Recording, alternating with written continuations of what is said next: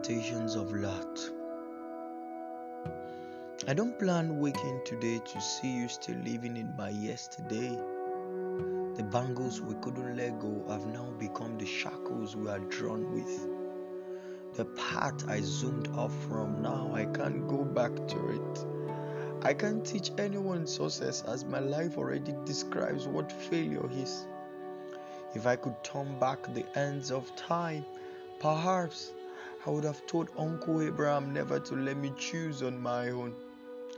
The path I desired from a distance, the life I desired in my dreams, brought me back only to where Uncle took me out from. To those who don't know my story, I am lost. Whose lot is now to be forgotten, as my generation remains without a worth. I'm to be blamed for my daughter's choices. I sought for a change but couldn't find my way. I hope you learn and not tread my path. Go not to Sodom. Your wife can't be from there, except you don't want the best for your generations too. You may not find a mother like Sarah, but a morsel with peace is better than a feast with restlessness. I hope you find light in this before the lights goes out. I take my leave now. I am Lot.